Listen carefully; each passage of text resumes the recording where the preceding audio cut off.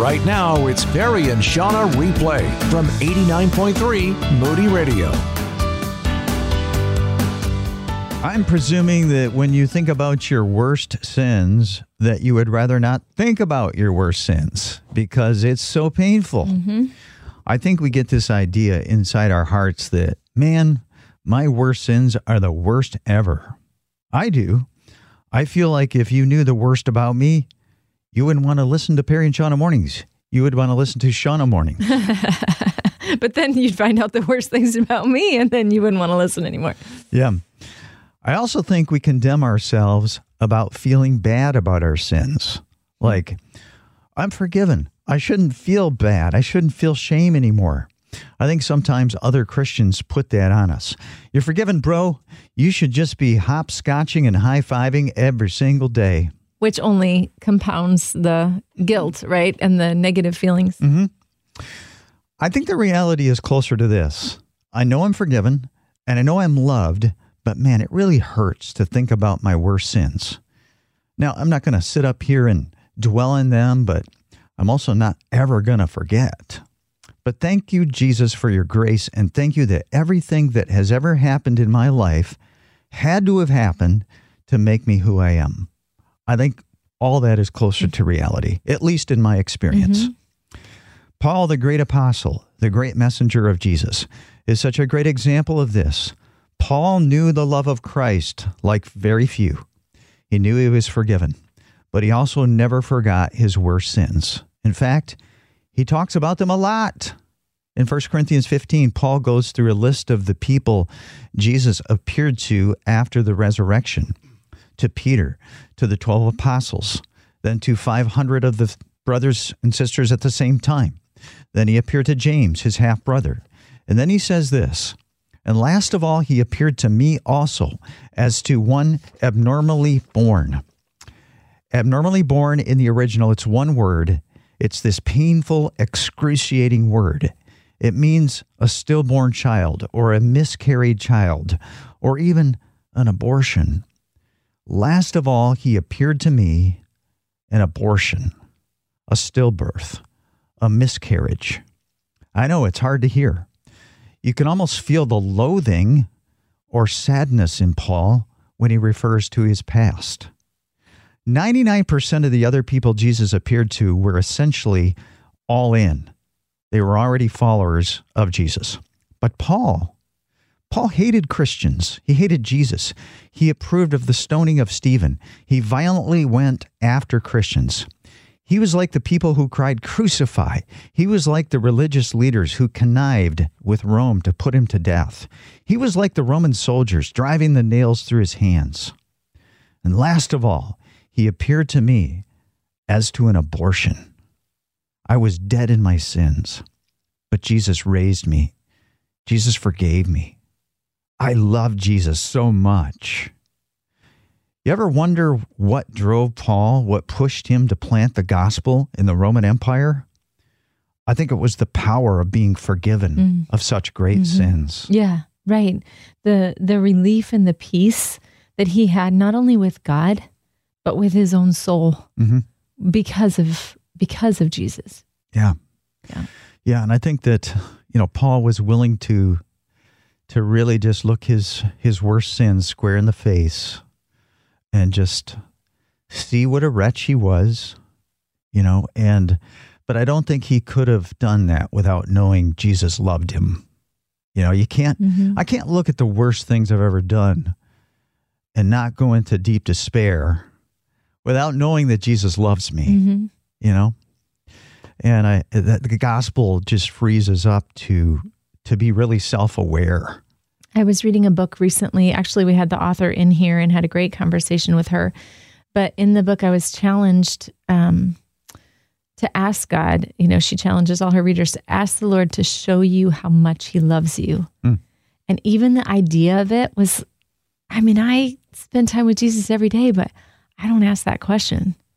And so it felt a little scary when I did. I was like, Lord, today I want to know how much you love me. Will you show me? And in my mind's eye, in immediate response to me asking that question, the Lord took my hands and put my fingers in the palms of his hands and showed me the scars in his hands. And it was like, this is how much I love you. I died on a cross for you. I gave up my own life so that you could live. Yeah. I mean, that's it right there. And, I found myself praying this year, Jesus, help me to fall in love with you like I never have before. And Lord, let God so love the world beat in my chest like never before. And then the Lord started bringing me through a lot of stuff and showing me a lot of junk in my life. And of course, when you look at the junk in your life, then you see his grace and you love him more and you want to love the world. And, does that make sense? Mm-hmm. Like, okay, you want to love me more and you want to love the world more. I'm going to show you how much you really need me. And I want you to experience more of my grace so that you can love me more and so that you can love the world more. Yeah, he's empowering us to be able to, I mean, honestly, Jesus saw the crowds and he had compassion on them because they were like sheep without a shepherd. They were lost, right? Yeah. And so he gives us that compassion for other people as well. Through, I think, some of our own story, right? Like, hey, I really screwed up. I really don't deserve what Jesus has given me, but he did anyway.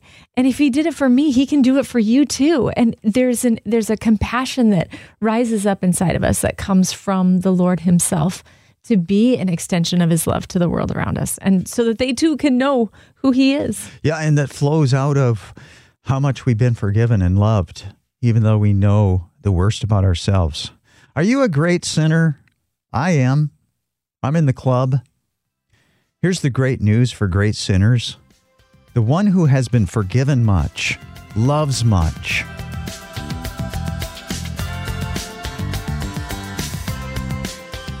Do you ever wake up in the morning and I'm talking your first thoughts, like you're laying in bed, the day's just getting started, and you think, Lord, use me today, however you see fit. I'm yours. I want to be your hands today. I want to be your feet today. Give me your thoughts. Whatever matters to you, that's what matters to me too today. I just lay down my own plans, my schedule, my to-do list for your plans. Whatever's on your to-do list today, that's what I'm going to be about. Here I am. Send me. Sometimes I do. Sometimes I get this right. Sometimes I pray it and I actually mean it. And God uses me just because I've made myself available. This has happened to me 3 times in my life. Are you being serious? Something like that. Okay. The first thought in the morning, not usually, but probably about 3 times. Mm-hmm. So, wow. But as I've moved into the day, I've gotten that thought. Yeah, no, I know you're extremely intentional about your mornings and you put on the armor of God and you have a spot where you'll pray on your, stop on your way in and pull over and pray and just ready your heart. And so, yeah. But yeah, I would love to start every day like that. Well, sometimes, like I said, sometimes I get it right, not always. But the other day I had a friend reach out to me and she just was really struggling with anxiety. And she felt like she was on the verge of an anxiety attack. And just feeling like you might have an anxiety attack is anxiety inducing in and of itself. But there were just a ton of stuff on her plate and she didn't know exactly what to do. And so she called me just so she wouldn't be alone in what she was going through. And I'm not educated in this sort of thing. This is not my background. I've dealt with anxiety. Yes. Oh my goodness. Yes. Anxiety is a part of my story and a part of my past, but I'm not a therapist. Anyway, I told her I was glad that she called me. And all of a sudden, just with a great deal of confidence, I said, here's what I want you to do.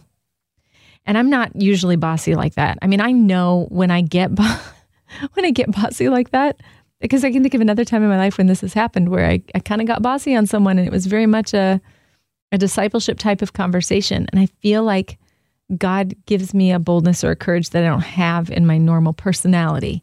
And I think that's what was happening. It was a direct answer to my prayer earlier that morning of, I want to be used by you in some way today, Lord.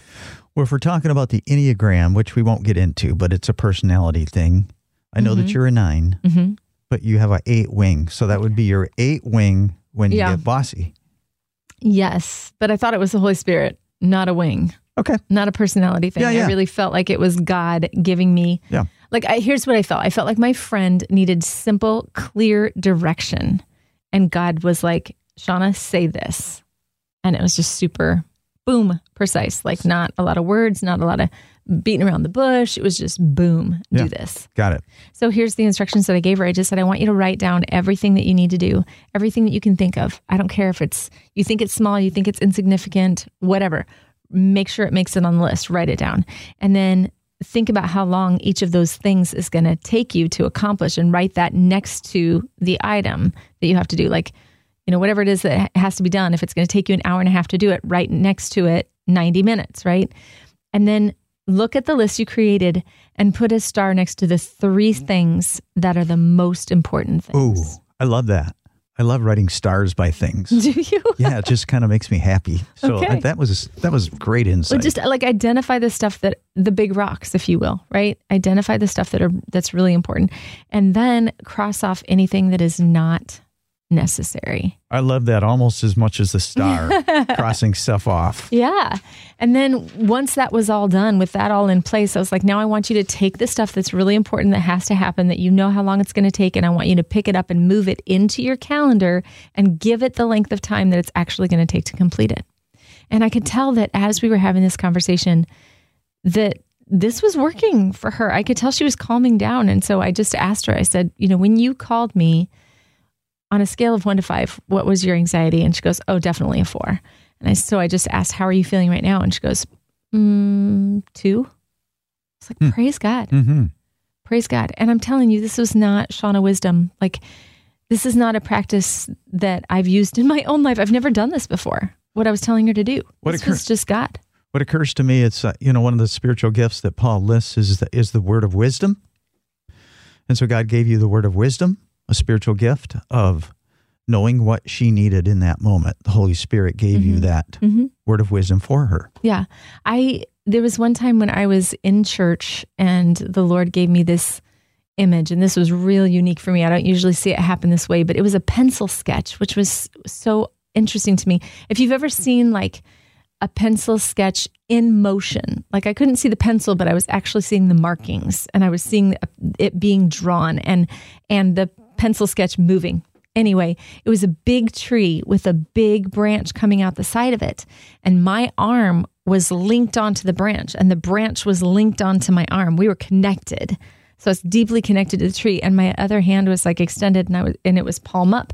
And somebody came walking by, and it's almost like in my soul or in my gut, like deep in me, I felt the need of this person walking by. And I was like, I need to they need something. I need to provide what they need. And I, literally, I couldn't go anywhere. I couldn't do anything. I just was connected to this big tree, right? So I look back at the tree as if to say, help me. And then I looked back at my hand, and on the palm of my hand, there was a kiwi is what it was. Mm-hmm. This tiny little piece of fruit. And the person walking by picked it up and kept going. And I was like, relieved. And so you saw this being sketched first on the wall? Like the tree being sketched? It was on a piece of paper, but the tree was already there and I was already there, but it was moving. The sketch was moving. So it was like a video, you know what I mean? It wasn't like just a finished sketch. It was like moving. It was like a cartoon in a way. Yeah, kind of, but with a pencil sketch. But then it happened again. So somebody starts walking by and I started to feel that angst inside of me again, like, I got to do something for this someone. And then I look back at the tree and I look back at the palm of my hand, and there's a watermelon. And the person walking by grabs the watermelon with both hands, and holds it close and starts walking away. And obviously the image here is, I'm not responsible for producing what this person needs. I'm just responsible for staying connected to the tree of life, right? And just whatever it is that they need, he's going to produce through me, through you today. There is just a world full of people today around us that we're going to rub into, we're going to rub shoulders with, we're going to text, we're going to bump into on social media. We might, sit down with them and have a meal. I don't know. Who needs a touch from heaven today? My question to you is, are you available? Are you connected?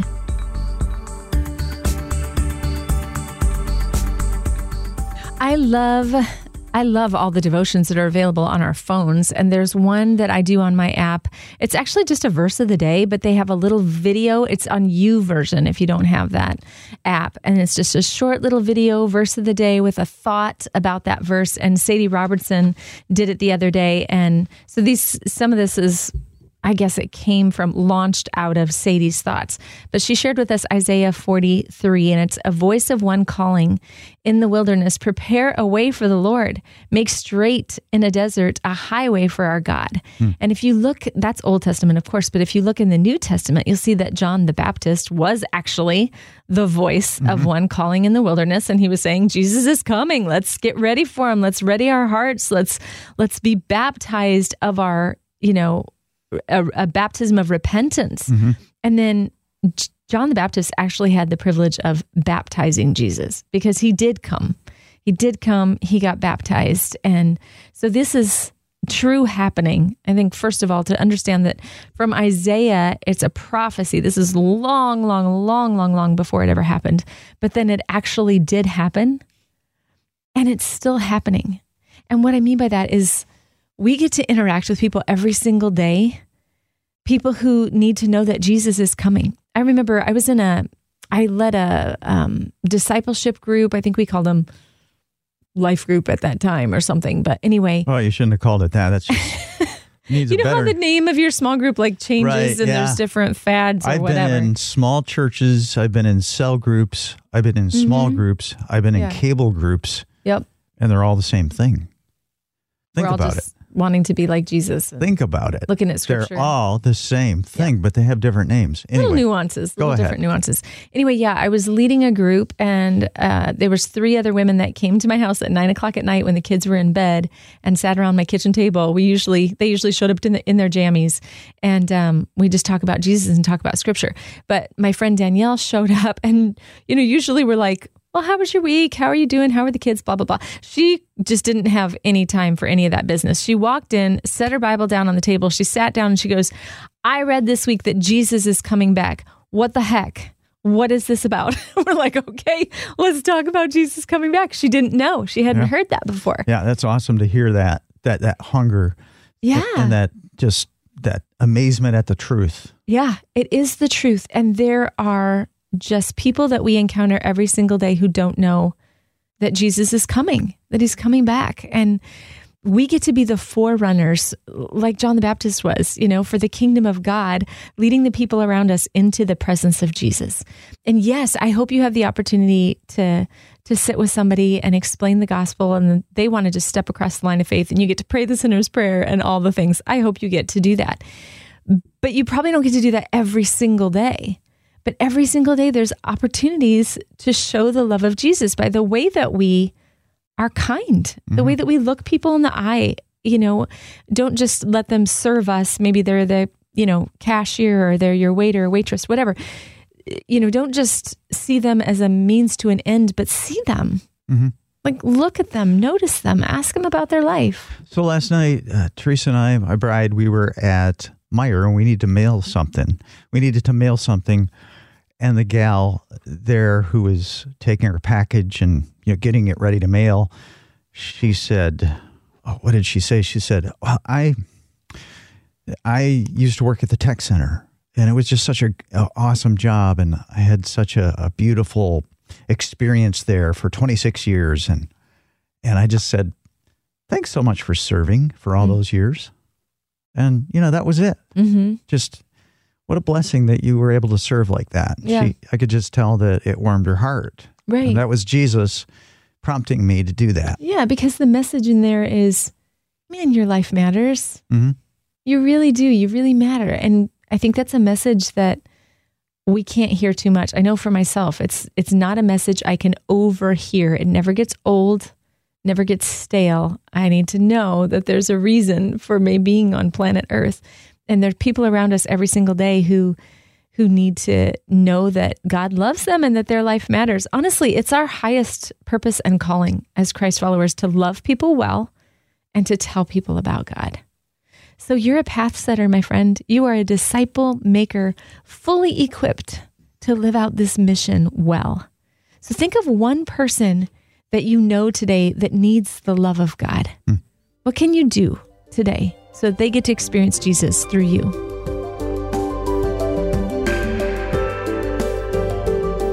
When you think of your worst sins, is it sometimes like a spear through your soul? It is for me. I cringe. It has at times made me nauseous, literally. If you've ever felt that way, we're in good company. Paul, the great messenger of Jesus, never forgot his worst sins. When he thought about them, it caused him deep pain. In 1 Corinthians 15, Paul is listing people Jesus appeared to after the resurrection. To Peter, to the 12 apostles, to James, his half-brother. And then he says this, and last of all, he appeared to me also, as to one abnormally born. Abnormally born in the original language is an agonizing word. It's a painful word. It's a painful image. It means a stillborn child or a miscarried child or even an abortion. Last of all, he appeared to me an abortion. You can almost see the tears of pain, of regret running down Paul's face when he refers to his past. Nearly all the people Jesus appeared to were all in with Jesus. But Paul despised Jesus. He went around screaming murderous threats, violently abusing Christians. He approved of Stephen's execution. He was like the high priest who spit in Jesus' face, like the Roman soldier who flogged Jesus, mangling his flesh. Paul says, first Jesus appeared to the good guys, not the sinless guys. I know that, but to the good guys who were already following him. But last of all, he appeared to me also as to an abortion. And he goes on, for I am the least of the apostles, and do not even deserve to be called an apostle because I persecuted the church of God. But by the grace of God, I am what I am. And his grace to me was not without effect. No, I worked harder than all the other apostles. Yet not I, but the grace of God that was with me. Paul got it. It's all grace. Mm-hmm. I once heard a British Bible teacher say that Paul's thorn in the flesh was his remorse over his past sins. I remember it was in Evangel Temple, Springfield, Missouri. I was sitting it was a Sunday evening service, and I remember how that just brought a healing balm to my soul. I don't know if that was it, his remorse for the past being his thorn, but I do know that Paul's past humbled him and made him see the beauty of God's grace like few ever have. Yeah, we were talking a few minutes ago about how we all have a story. Like every single one of us has got a story. We've got a past. We've got stuff that we wish didn't mark our life the way that it did. And Paul, I think, is a hopeful story because he's saying, Jesus appeared to me. I mean, it makes sense that he appeared to his disciples, right? It makes sense that he appeared to the people who had been following him and adored him. But I did the exact opposite of that. I laughed in his face. I spat at him. I persecuted people that followed him and hurt people that he loved. And yet Jesus appeared to me. And I can relate to this one as far as just like looking at my own past and my own story and the parts that I wish weren't there and recognizing that's why Jesus came. He himself said, I didn't come for the healthy people. I came for the people who need healing. Yeah. I didn't come for the righteous. I came for sinners. And I'm so, so grateful for that he loves even me, a sinner. And honestly, all that we're talking about right here is what humbles me, because I can so easily be arrogant in my heart. Who I am, what I've accomplished. And then Jesus reminds me, Perry, you're from Sheboygan. No, he reminds me, remember where you came from. Mm. Remember the pit I pulled you out of that you couldn't get out of. Why are you being so arrogant? And when he reminds me of that, it hurts. And then I get to remember again how much grace Jesus has poured out on me, and it heals my heart even more. And it shows me his grace even more. You know, his grace is, well, somebody ought to write a song. Amazing Grace, something like that. You know, I think that would catch. I think it's got some traction. Yeah, it's got some potential to it. Yeah. Yeah. I mean, but the truth of it is that the enemy wants to bring up the stuff from our past so that we feel crappy about it, so that we feel disqualified, Right. so that we wallow in what we've done or who we were. Yep. And God does what God does. He takes what the enemy meant for evil and he turns it for good. And so even those parts that are hard to look at, God says, and look what I did for you. Look who you are now. You are covered in the righteousness of Christ. Yeah. We can't face who we really are and what we've really done without the gospel. Not in a truly honest way. We can't really be self-aware. Because to be totally self-aware, I have to look at the worst about me in the face. And I can't do that without knowing that God loves me and that he's forgiven me. And because he loves us, when we go, God, but look what I did. He doesn't just blow it off. He doesn't brush it off or go, no, it's okay. He goes, oh yeah, I know. I was there. And it's so painful. Now let me have my turn. Look what I did. Yeah, that's it.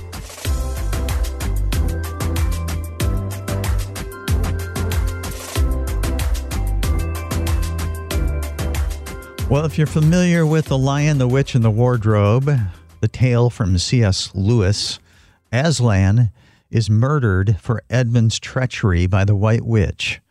But then Aslan is raised. Of course, it's pointing to Jesus. And Susan asks, what does all this mean? And Aslan says, it means that though the witch knew the deep magic, there is a magic deeper still, which she did not know.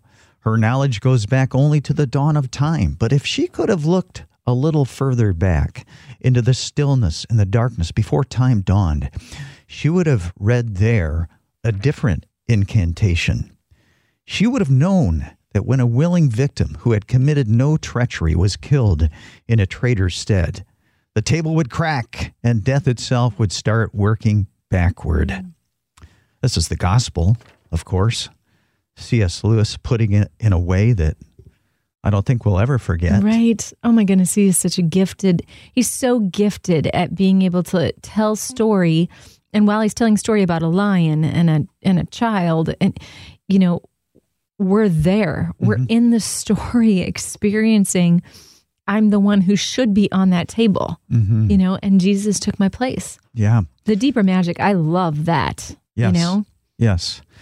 Yeah. And, you know, it makes me think that we can trivialize Jesus, you know, Jesus, come into my heart and forgive my sins and I'm on my way. But this thing is so much bigger. This thing is everything. Jesus didn't just come to forgive us and come into our lives. He came to turn everything around. He came to throw the Hail Mary pass and win the game at the end, you know, to defeat death, to conquer death, to cause death to be something we never even remember. And that's what it's going to be someday. We won't even remember, except for one thing, which I'll share in a little bit, but someday we won't even remember death. That's why Jesus came. And the hugeness of it. Lord, open the eyes of my heart, you know, really, because I don't see the hugeness of it all the time. And I probably haven't even seen, I need to see it in a way I've never seen it before. You know, Jesus came to win the day, to bring justice, to set everything right. And he's in his resurrected body, we see the new creation, and he's already setting things right. Even in this ugly world, he's in the work. He's at work setting everything right. He's setting things right in me. You know, there are things wrong in me. And he's whipping up a recipe to make me like him. And as we daily just keep our eyes focused on him, the death working backwards, it's not just about death, when we take our final breath, but it's also, there are things that we do, there are choices that we make that are not good for us, that lead to our death. And the way of Jesus is a way that leads to life, even in this life. Mm-hmm. You know what I mean? Yeah. Even now, even today, when I just go my own way and do my own thing, it leads to destruction and harm.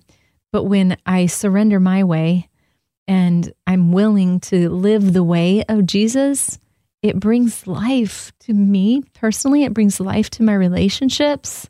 I mean, really, it truly is the way to experience life even now, not just eternal life, but now. Right. And that's an example of how through Jesus Christ and his death and resurrection, how death is already working itself backwards.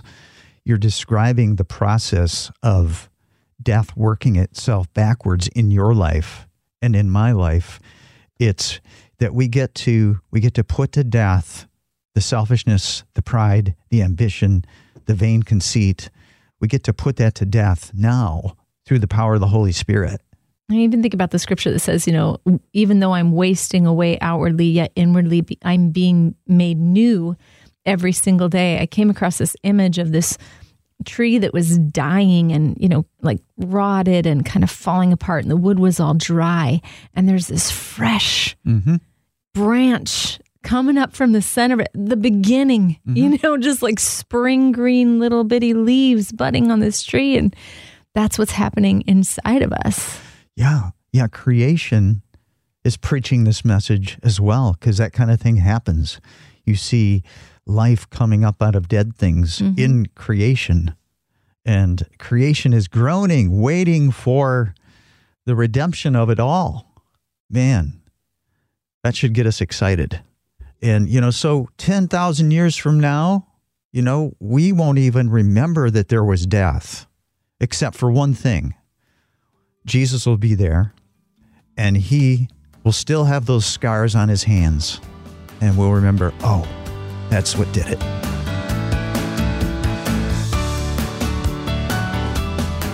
Thanks so much for listening. Questions or comments? Text us at 800-968-8930. That's 800-968-8930.